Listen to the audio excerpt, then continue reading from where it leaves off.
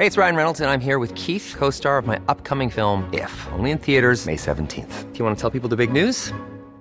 All right, I'll do it. Sign up now and you'll get unlimited for $15 a month and 6 months of Paramount Plus Essential Plan on us. MintMobile.com/switch. Upfront payment of $45 equivalent to $15 per month. Unlimited over 40 gigabytes per month. Face lower speeds. Videos at 480p. Active Mint customers by 531.24 get 6 months of Paramount Plus Essential Plan. Auto renews after 6 months. Offer ends May 31st, 2024. Separate Paramount Plus registration required. Terms and conditions apply if rated PG.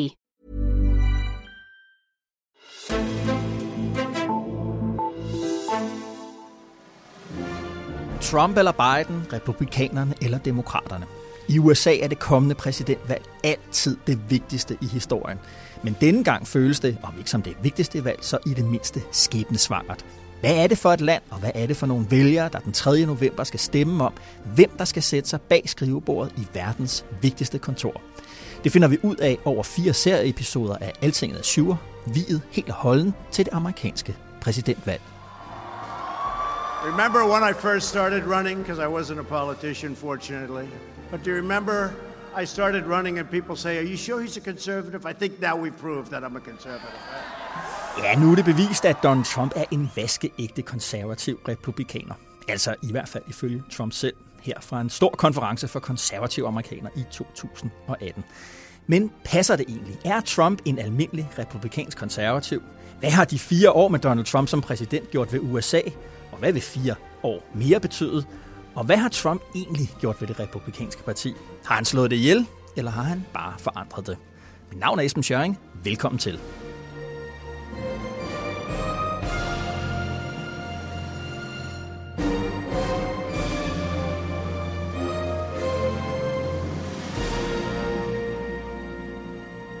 Og velkommen også til mine 2 gæster her i studiet. En gammel kending og en i Azure-sammenhæng helt ny gæst. Jakob Nielsen, du er jo ud over at være Altingets chefredaktør, gammel USA-korrespondent for Dagbladet Politikken. Du var der fra 11 til 14, og det vil sige, at du har dækket præsidentkampagnen fra 2012 mellem Barack Obama og Mitt Romney. I dag skal vi jo tale om amerikansk politik med udgangspunkt i det republikanske parti, og når man sammenligner med Donald Trump, så kan man næsten ikke huske, hvordan der var republikanere som Mitt Romney. Mærkede du de der forandringer, der var på vej allerede dengang? Ja, det gjorde jeg, men jeg vidste ikke, at jeg mærkede dem dengang. Det er først i bagklogskabens lys, at jeg kan se, at det allerede var på vej dengang. Mm-hmm. Og den anden gæst herinde, Jesper Packard Pedersen, du er i dag Public Affairs chef for biotech-virksomheden Christian Hansen.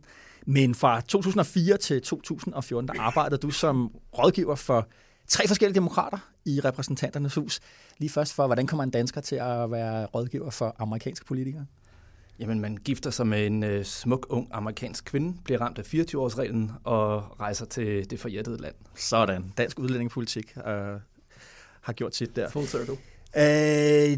Vi er jo her i Europa og i Danmark ikke mindst meget optaget af, og fascineret af amerikansk politik. Også meget mere, end vi er fascineret og optaget af den politik, der finder sted nede i Bruxelles. Hvis du skulle pege på det vigtigste, vi alligevel, på trods af det, ikke forstår ved amerikansk politik, hvad er det så? Så er det fænomen, som amerikanerne de kalder constituency. Altså forholdet mellem valgte repræsentanter eller senatorer, deres forhold til deres valgkreds. Det er simpelthen altafgørende og meget vigtigere end partitilhørsforhold. Mm-hmm.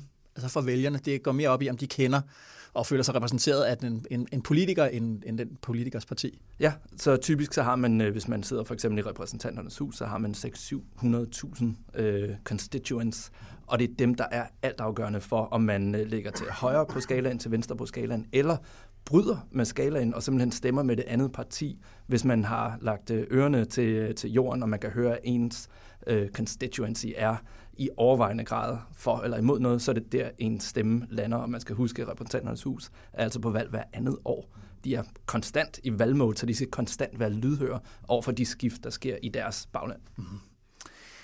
Som sagt skal vi den her episode af Azure tale om det republikanske parti og amerikansk konservatisme. Og det her greb er præsenteret i starten med død og genfødsel, når det kommer til det republikanske parti. Det er desværre ikke mit, men den amerikanske forfatter og journalist Sam Tannenhouse, der har været redaktør på New York Times og New York Review of Books. Han skrev i 2009 en bog, der hedder The Death of Conservatism, og her der så han med George W. Bush's præsidentskab, at der endte der med finanskrisen i 2008, at amerikansk konservatisme simpelthen var afgået ved døden. Tannhaus opererer med en spænding mellem en klassisk moderat konservatisme med fokus på stærke institutioner, og det, der i USA kaldes movement conservatism, som er konfronterende, kompromisløs og næsten revolutionær i sit opgør med centralmagten i Washington og med demokraterne.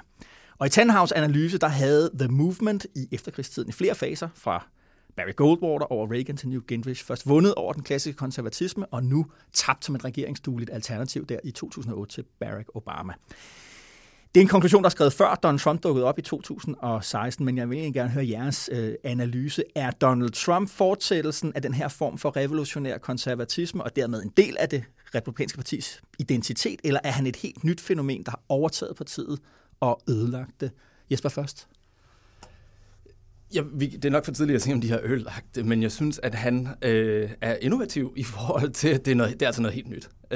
Jeg synes, at hvis man bare tager sådan min lidt korte tidslinje i USA, jeg flyttede til USA, mens George W. Bush stadigvæk var præsident, og det var så compassionate conservatism.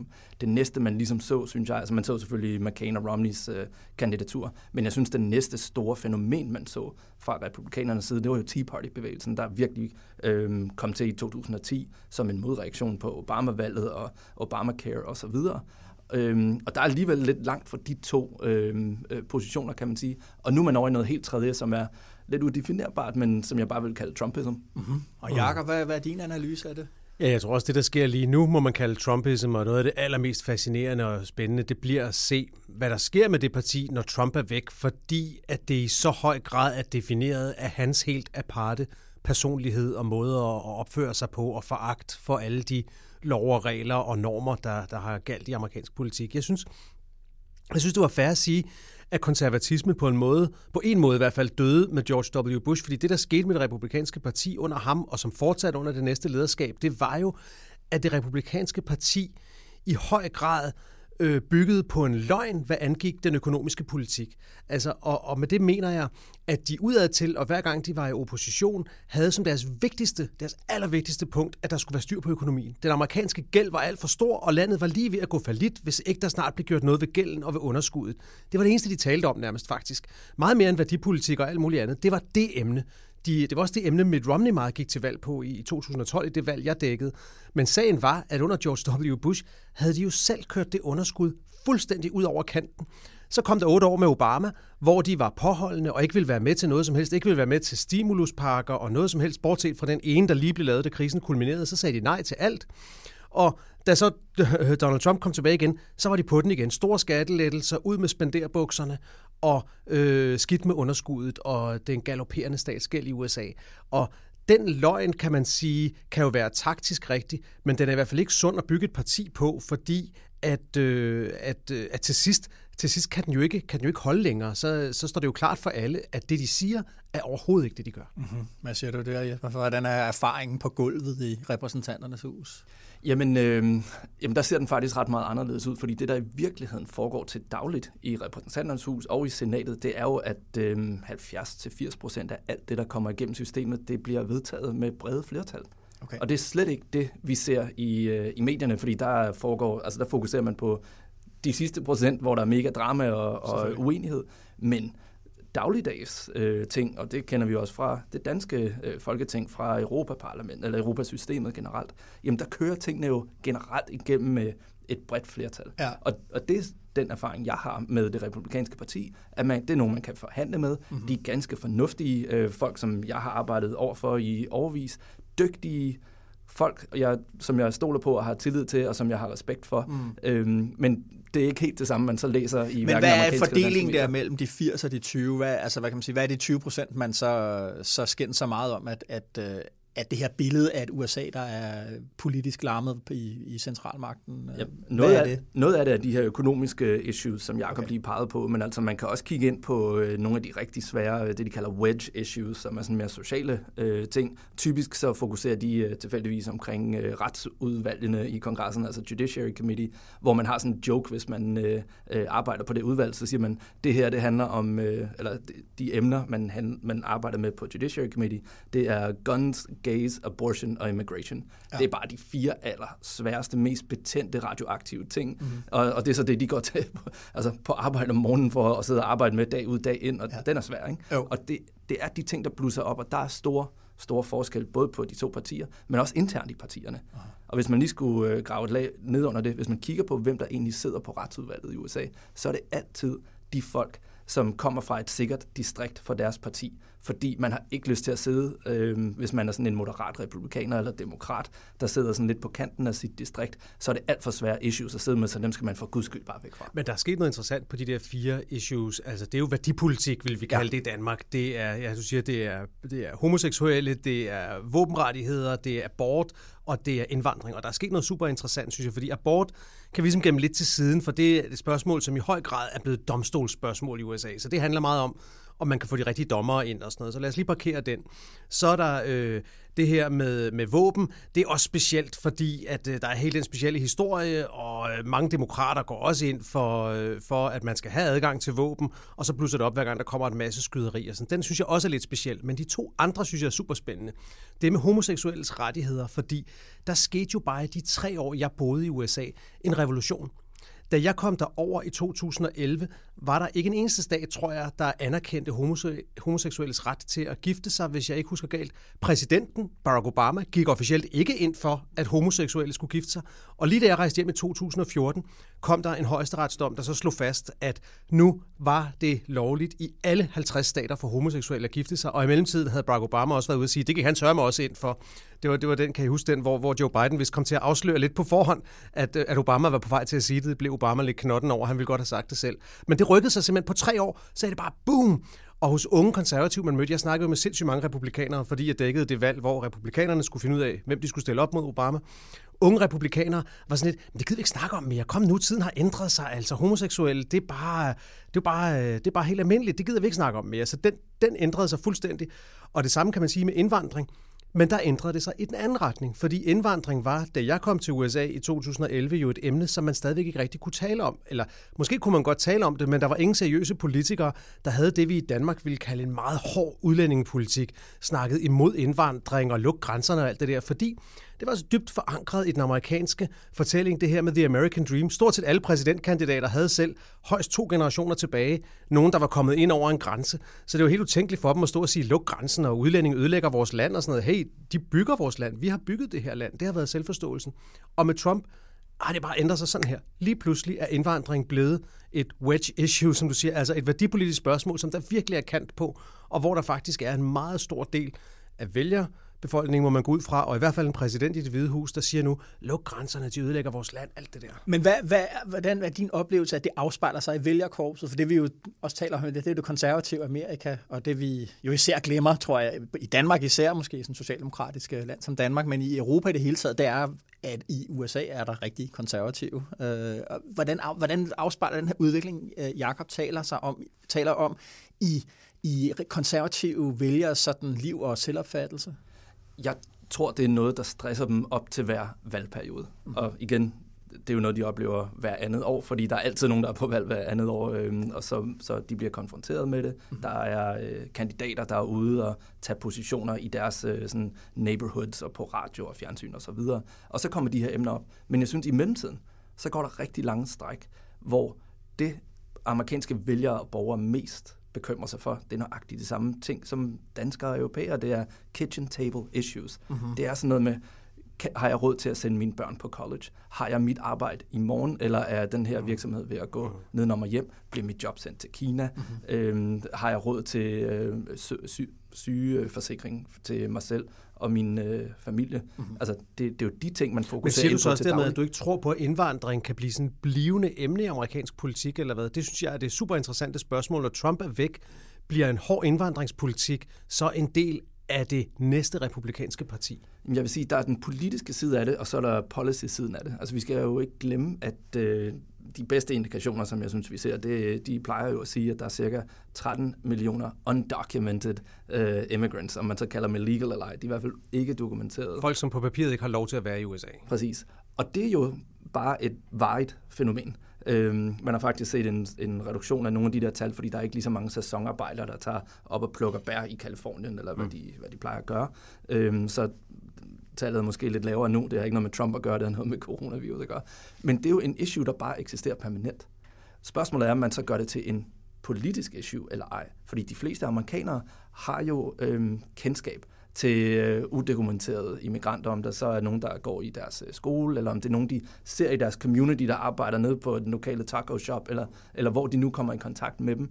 Og det har de jo rimelig afslappet med. Ja, og for rigtig mange iværksættere og virksomhedsejere er de jo en vigtig del af økonomien, fordi de er med til at drive deres virksomheder. Jamen, så der det er også regionale og statsøkonomier, Præcis. der er kørt op på Præcis. det her fænomen. Så den side af sagen, synes jeg jo er permanent. Og så nogle gange, så blusser det op som et issue, hvor der er nogen, der kommer og siger, at det vil bygge en væg og alt det der. Og andre gange, der kører det bare som en del af tapetet i amerikansk politik. Men er det sådan på de der wedge issue, de her værdipolitiske emner, er det sådan ligesom, hvad kan man sige, identitetspolitik fra højre og fra venstrefløjen på samme, der mødes der og hvad skal man sige, og udkæmper en kamp, eller hvad? Er det en kamp om den amerikanske sjæl, der foregår der? Jamen, det er det muligvis. Altså, jeg er begyndt at tænke meget over, jeg må bare bekende kulør og sige, at jeg var stor fan af Barack Obama. Det er de fleste danskere og europæere nok i virkeligheden. Men når jeg kigger tilbage på hans præsidentembede og hans resultater, så synes jeg jo, at man er nødt til at se valget af Trump som en del af konteksten. Mm-hmm. Og det er områder, hvor han er kommet lidt til kort på.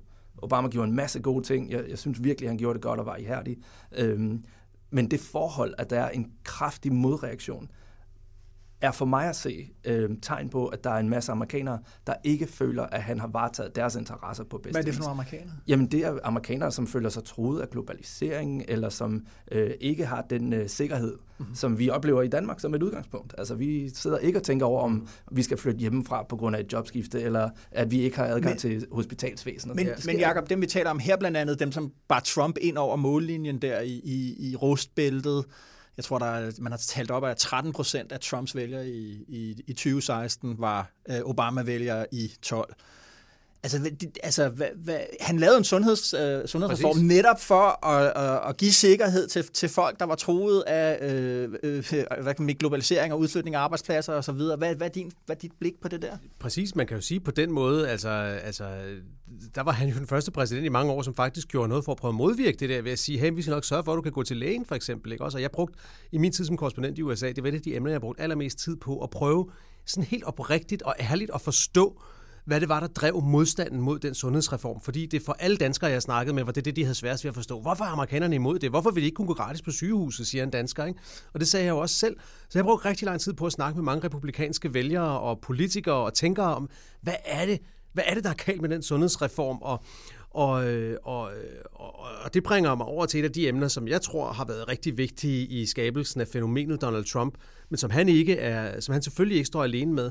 Og det er hele racespørgsmålet, fordi at hvis man vil forstå modstanden mod sundhedsreformen i USA, så er man nødt til at forstå, at det er tæt forbundet med race. Det er det, fordi at sundhedsforsikring i USA for langt de fleste er bundet op på deres job. Mm-hmm. Og det har historisk skabt den opfattelse i USA, at dem, der ikke har sundhedsforsikring, det er også lidt dem, der ikke gider arbejde. Det er dem, der er en lille smule dovne. Og der er ikke ret langt fra den antagelse tilbage til noget, der rækker helt tilbage til slavetiden, hvor at de sorte helst skulle have lidt pisk for at gøre dagens stunt, ellers så ville de bare sidde under et træ og drive den af. Det lyder lidt hårdt, men det er ligesom, den tror jeg, altså, det fænomen, der ligger bag meget modstand, når man snakkede med helt almindelige amerikanere, så var det meget det, de sagde. De forstod ikke, hvorfor nogle mennesker, der ikke havde gjort sig fortjent til det, pludselig skulle have sundhedsforsikring, når de selv havde arbejdet hele deres liv og kæmpet for det. Og det kunne være folk, som du ved, selv havde en elendig sundhedsforsikring og ville være på fallittens rand, hvis de fik en kræftsygdom eller et eller andet. Og alligevel havde de det der med, de syntes ikke, det var rimeligt, der var nogen, der skulle have det forærende, når de havde kæmpet for det hele deres liv. Mm-hmm. Og det var tæt forbundet med sorte og latinoer, som de syntes ikke havde den samme ret til det, som de selv havde. Og den spillede Trump på i sin kampagne af din analyse.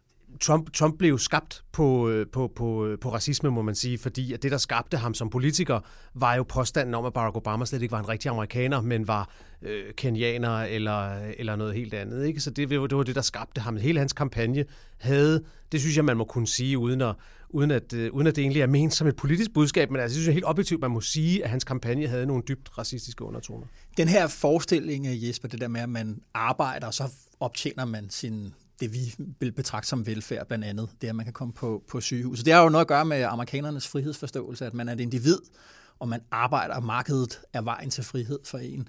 Og det er derfor, som Jacob siger, at det er en af motivationerne for at synes, at dem, der ikke arbejder, ikke så skal have de fordele. Og hvad er din analyse af, hvad det handler om det der? Jamen, jeg har virkelig meget den samme analyse og opfattelse, og jeg tror faktisk, der er et meget vigtigt fundament, der ligger endnu under det.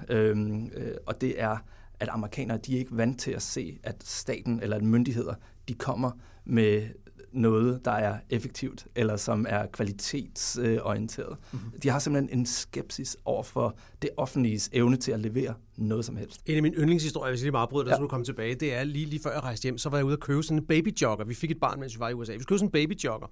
Jeg finder en brugt ude i sådan en stor velgørenhedsorganisation, hvor de har alle mulige ting og sager, og han forklarer mig så, ham her, der driver den her velgørenhedsorganisation, alt det han laver. Han driver sprogundervisning for nytilkommende indvandrere. Han har babytøj til fattige, han har madservering, han har alle mulige ting. Og jeg står og lytter på det der, og jeg siger til ham, prøv at høre, det er meget imponerende, men det meste af det, du laver, det vil jo i Danmark blive håndteret af staten. Og så siger han til mig, ja, det ved jeg godt, og hvis vi ikke passer på, så bliver det lige sådan her. Altså, han havde sådan en klar forståelse af, det kunne han gøre bedre, det skulle staten overhovedet ikke blande sig i. Ja, men vi kan jo, man kan muligvis huske en del af den kamp, der var omkring Obamacare. Altså lige pludselig opstod der sådan en masse folk med skilte og slogans og så videre, der bare sagde, get your government hands off my Medicare, som jo er et offentligt program. Altså sådan, I skal ikke komme med jeres klamme statslige hånd og røre ved min statslige ydelse, eller de så uforvarende med at sige.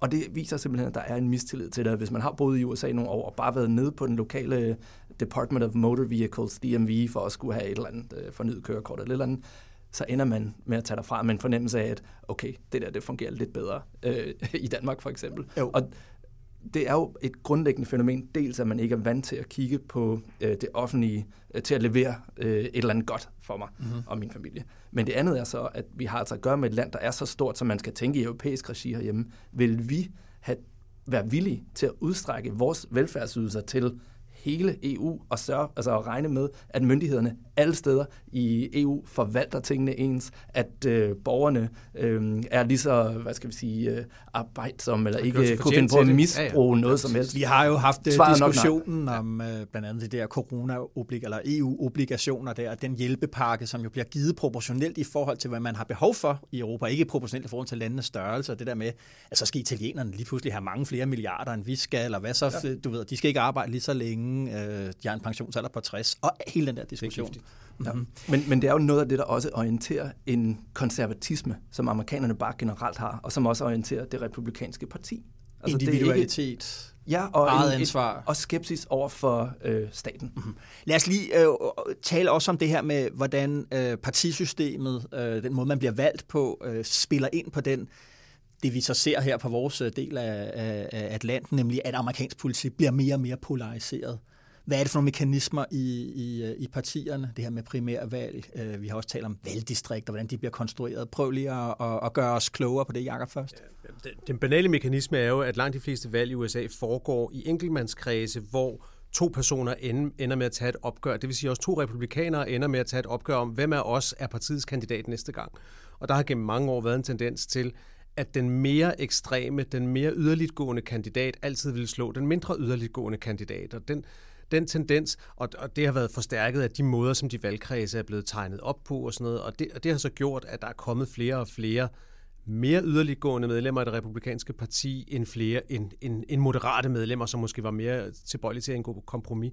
Og jeg synes, når man ser på valget af Trump i 2016, så synes jeg også, og det er igen sagt i bagklogskabens lys, jeg så det ikke selv, mens det skete, det vil jeg gerne indrømme, men i bagklogskabens lys er det meget logisk, synes jeg, fordi at hvis du i mange år har haft den tendens, at du hele tiden går efter den mere ekstreme kandidat, og hele tiden vælger den mest yderliggående kandidat, så er det utrolig svært i 2016, når du har et primærvalg og skal vælge deres præsidentkandidat, så at sige, okay, denne her gang, der tager vi så den næstmest yderliggående, fordi Trump var alligevel for vild, så lad os tage den næstmest yderliggående. Guess what? Det tog kunne de ikke stoppe igen. De endte med den mest yderliggående, for det var den tendens, der var bygget op i partiet gennem så lang tid, at så kunne toget ikke lige pludselig stoppe. Så det var faktisk forudsigeligt, hvis man havde været kvik nok dengang.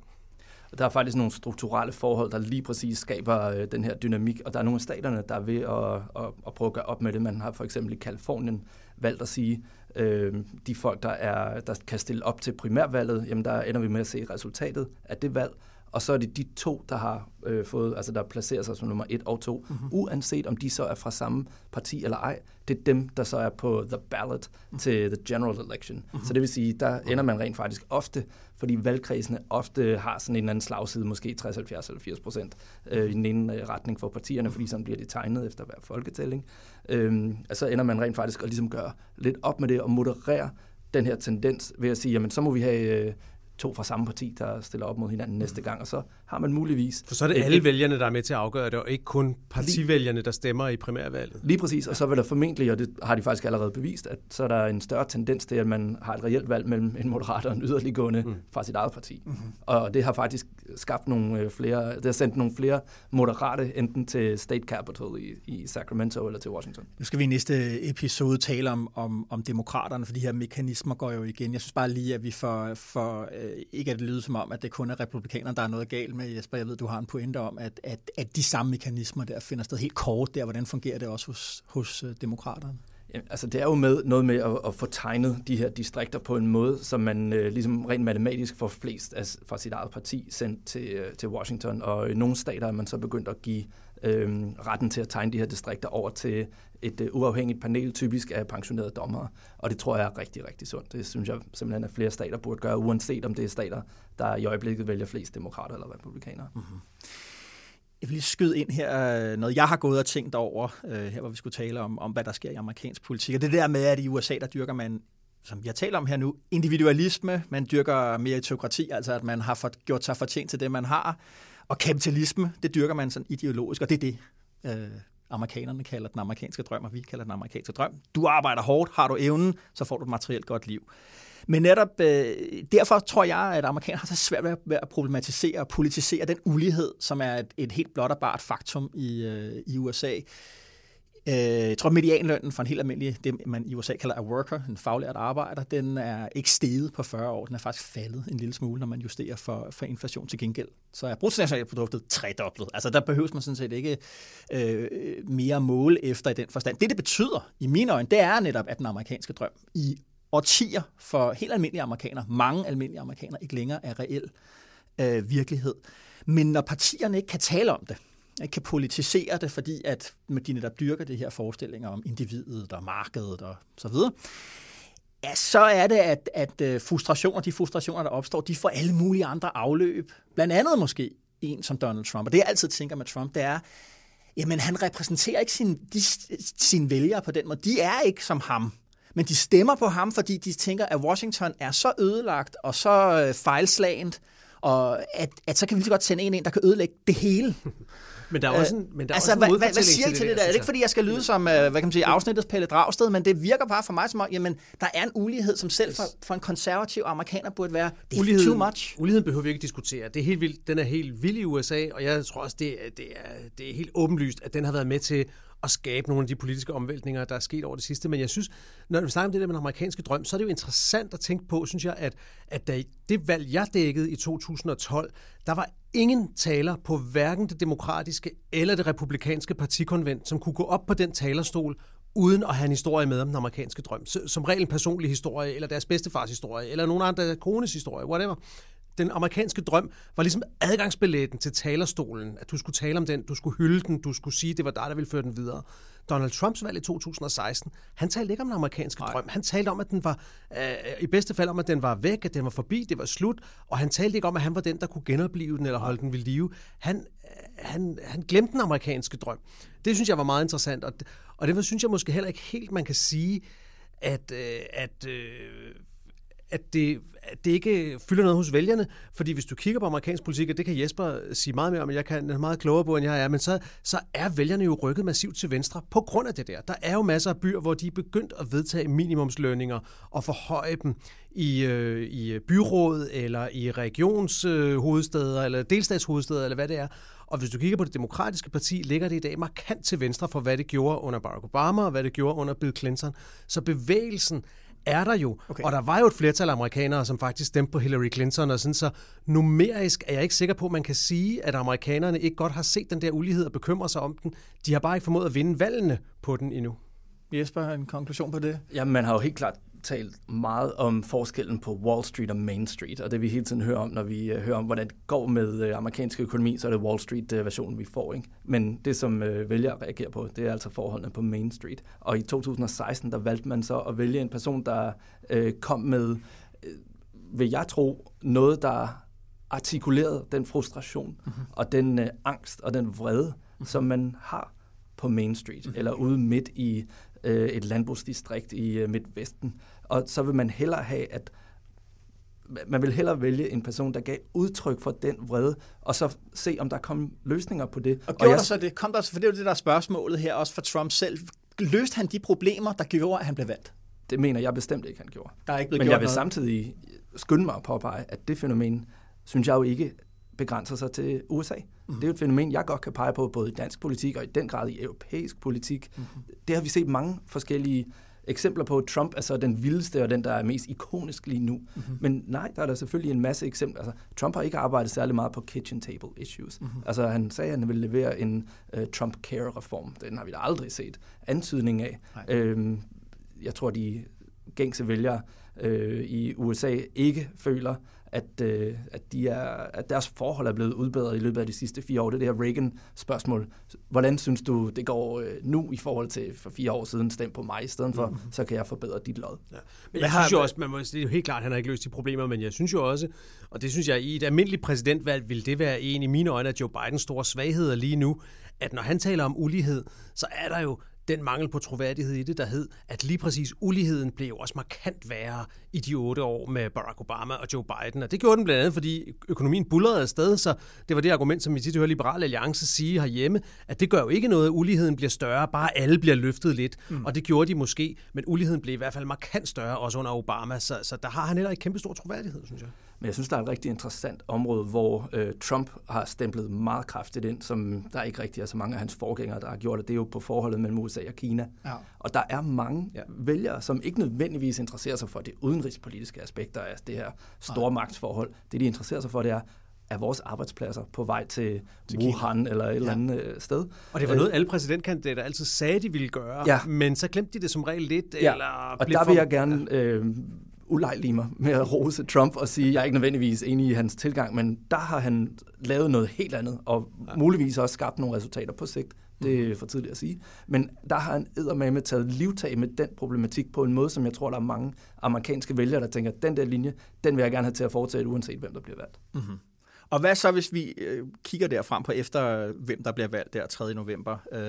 Hvad bliver konsekvensen så, hvis det er Trump? Jakob først. Det synes jeg er svært at overskue, fordi at hvis vi kigger tilbage på første gang Trump blev valgt, så var der en udbredt holdning i Europa, ikke mindst og europæiske regeringsapparater om, ja, når først han bliver valgt, så bliver han overmandet af det Hvide Husets magiske kraft, og han vil moderere sig, og han vil blive omkapslet af systemet, og det hele bliver meget mere almindeligt. Well, that didn't happen. Altså, det blev vildere og vildere. Efter få måneder fyrede han sin FBI-chef, og vi ved alle sammen, hvad der er sket siden. Og hvis vi kigger på, hvordan han har talt her i denne her valgkamp, så har det jo været meget mere bekymrende, end det han sagde i sin første valgkamp. Altså, i de her dage ligger han og udsender tweets om, at Obama og begge Clinton og Joe Biden burde sidde i fængsel, og at de har begået statskup og ting, der er værre endnu. Det er jo retorik, som vi normalt ville være ekstremt bekymrede over at tage ekstrem afstand fra, hvis det var et hvert andet land end USA. Og lige nu ved vi ikke rigtigt, om er det bare et tweet for Donald Trump eller hvad. Men hvis vi nu prøver at antage, at han også denne her gang nogenlunde vil opføre sig efter valget, sådan som han siger før valget, så er det jo ekstremt bekymrende. Så en Trump, der er genvalgt, det synes jeg er helt uforudsigeligt, og ud fra sådan en helt grundlæggende demokratisk synspunkt, ekstremt bekymrende, fordi at han lige nu udviser altså i moderne sammenhæng helt uhørt foragt for sådan helt grundlæggende demokratiske principper. Jeg synes, det er utroligt svært at forudsige, hvordan det så vil ende. Og det er der, hvor jeg synes, det republikanske parti er spændende, fordi vil resten af partiet også i en Trump 2-periode stå fuldstændig last og bræst med den mand? Vil han være så styrket, hvis han vinder igen, at de er nødt til at lægge sig ned og sige, okay, det her det er Trumps parti, vi er nødt til at acceptere det hele, eller har de en eller anden grænse for, hvad de vil gå med til? Det er et stort spørgsmål, synes jeg. Hvad tænker du at svare der? Fordi det der jo er, når han vil være en second-term president, det vil jo være, at han netop ikke, hvad kan man sige, skal genvælges, så derfor mister han jo på en eller anden grebet i den partiet. Det ser man tit i amerikansk politik, at du ved, på år 2, så begynder partiet lige pludselig at orientere sig et helt andet sted hen, og så er den siddende præsidents magtgreb mindre, fordi han ikke skal hjælpe andre kandidater med at blive valgt, etc. Hvad er dit bud på det her? Hvad bliver en second term med Trump? Hvad er det? Jamen, jeg tror, vi lige skal kigge på den mest sandsynlige kontekst, og det er jo formentlig, at demokraterne går fremad i repræsentanternes hus, og i øvrigt vinder senatet. Mm-hmm. Det bliver en game changer, fordi så kan man ikke på samme måde, som man har gjort nu, hvor demokraterne har haft huset, men republikanerne har kørt senatet, så går tingene ikke i hårdknud på samme måde på kongressiden af tingene. Mm-hmm. Og det vil sige, så har Trump dels sværere ved at få sine budgetter igennem, sin anden lovgivning igennem. Hvis der kommer nogle flere dommerudnævnelser, så er det lige pludselig demokrater, der skal sidde og godkende, eller flertal af demokrater, der skal sidde og godkende det. Så er der altså den her check and balance overfor ham. Han har selvfølgelig vist en stor appetit på at lave det, man kalder executive actions. Ja. Og det har kongressen ikke kunne gøre sig forfærdeligt meget ved, fordi det har været delte kammer. Mm-hmm. Hvis kongressen havde været kørt af demokraterne de sidste 2 eller 4 år, så har der været en meget kraftigere håndbremse over for ham. Og det vil jeg tro, at hvis han bliver genvalgt, så kommer man virkelig til at se ikke bare en ny rigsretssag, som jo så muligvis kører igennem, men jeg vil faktisk også tro, at hvis republikanerne føler, de led altså nogle nederlag i valget i 2018. Midtvejsvalget, ja. Og det tror jeg, de kommer til at gøre igen. Og så er det ligesom, at man kigger ind i sig selv, og der er altså dygtige og fornuftige republikanere valgt i kongressen. Mm-hmm. Og de kan jo ikke eksekvere deres dagsorden igennem en præsident Trump. Der tror jeg, de vil begynde i højere grad at køre deres eget løb, og det er de jo også nødt til, hvis de er i minoritetspositioner i begge kamre. Mm-hmm. Så der tror jeg faktisk, de vil finde deres egen dagsorden og så eksekvere på den, uafhængigt af, hvad Trump ellers går synes. Og så lad os lige tage det der horse race spørgsmål. Det er mest sandsynligt 4 more years til Trump, eller skal vi sige goddag til præsident Biden, Jakob først? Jamen, jeg lovede mig selv efter sidste valg, at jeg ikke ville spå, fordi at jeg tog så ynkeligt og markant fejl for 4 år siden, så jeg vil simpelthen ikke sige, hvad jeg tror, der sker, fordi at jeg beviste for 4 år siden, at jeg ikke havde greb om mekanikkerne, da det kom til stykket. Men jeg synes, hvis jeg må sige noget helt andet, så synes jeg bare, at det i virkeligheden mere interessante spørgsmål, det er, hvis nu Trump taber, hvad så med det republikanske parti? Hvad sker der så? Altså, bliver det et parti uden hoved, fordi de skal vente nogle år på, at de overhovedet får valgt en ny præsidentkandidat, der kan tegne det? Træder der en leder frem og siger, venner, vi er nødt til at gå i en ny retning? Kommer der et internt opgør med dem, der var for servile under Trump? Synes jeg er et kæmpe interessant spørgsmål, som jeg heller ikke har svaret på, men det glæder jeg mig virkelig til at se, hvis det skulle ende sådan, at Trump taber valget. Yes, hvad siger du? Jeg vil pege på den samme skepsis, som jeg har nu, og klog og skade fra sidste omgang, hvor man ligesom kiggede på nogle tal, hvor man synes, at Hillary lå rigtig godt i nogle bestemte stater. Jeg vil sige, at Biden ligger endnu bedre, så jeg vil gerne stikke hovedet frem og sige, at jeg tror, at Biden og Harris ender med at vinde det her valg, fordi de 5-6 væsentligste swing states, der har de altså ligget med mellem 8 og 10 procentpoints flertal, og det er jo ekspanderet ind i helt nye og interessante stater, som altså Arizona er et toss-up, Texas er et toss-up, who would have thought? Altså det er helt usandsynligt, og hvis man har noget game i de stater, så vent og se, hvad de kommer til at gøre i Midtvesten og Pennsylvania og Ohio og så videre. Og hvad tror du så, der sker med det republikanske parti? Jamen, jeg tror, at nogle af dem, som er vildt dygtige, og det gælder både senatorer, og det gælder medlemmer af repræsentanternes hus og guvernører, jeg tror, de træder mere i karakter og prøver at navigere igennem de sager, der så kommer op. Og der skal man kigge dels til en leder som Mitch McConnell i senatet, Kevin McCarthy i repræsentanternes hus. Det er ikke folk, der sådan, som vi har specielt meget kendskab til i Danmark. Tom Cotton i senatet, Nikki Haley, som var tidligere guvernør i South Carolina, blev FN-ambassadør under Trump, og nu har trukket sig ud. Og i øvrigt kritiserer noget af det, Trump gør nu her. Altså har ligesom sin helt egen profil. Jeg tror, at dem vil vi se mere til, og det vil jeg hilse velkommen, fordi de er altså virkelig dygtige mennesker. Det er ikke nødvendigvis mig, der kommer til at stemme på dem, men jeg vil sige, at jeg har lidt mere tillid til deres dømmekraft og deres agendaer. Og det gad jeg faktisk godt at se dem eksekvere på. Jakob Nielsen, chefredaktør her på Altinget. Tak fordi du kiggede forbi. Tak. Jesper Packard Pedersen er tidligere rådgiver for 3 forskellige demokrater i repræsentanternes hus. Tak fordi du også kiggede forbi. Tak for muligheden. Og først og fremmest tak til dig derude med Altinget Azure i ørerne. Din opmærksomhed er vi som altid taknemmelige for. Som sagt går amerikanerne til stemmeurnerne den 3. november, og indtil da laver vi 4 udsendelser om amerikansk politik. Mit navn er Esben Schøring, og du er blevet ført af Sjur. God dag og god vind.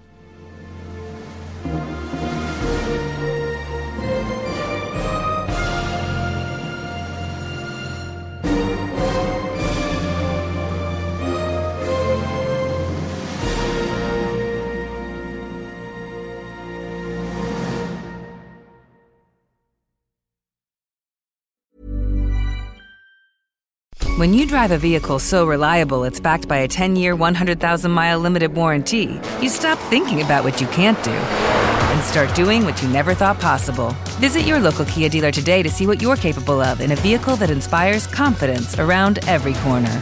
Kia, movement that inspires. Call 800-333-4KIA for details. Always drive safely. Limited inventory available. Warranties include 10-year, 100,000-mile powertrain and 5-year, 60,000-mile basic. Warranties are limited. See retailer for details.